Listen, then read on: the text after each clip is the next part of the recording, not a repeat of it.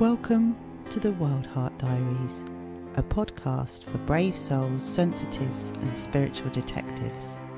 Finding yourself after abuse or childhood trauma is a bit like solving a mystery or doing a jigsaw puzzle without the box.